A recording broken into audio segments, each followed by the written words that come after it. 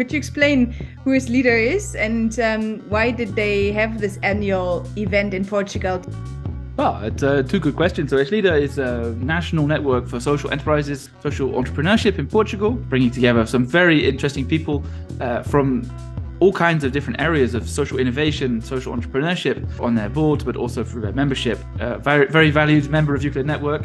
Why did they bring everyone together? Well, the best way to learn and to understand what's going on is always to get people together. To understand also Portugal social innovation. It's a best practice we talk about a lot of the time in Europe at the European level. So it's an example of how European funding through the European Social Fund can actually be used in the national level to support social innovation.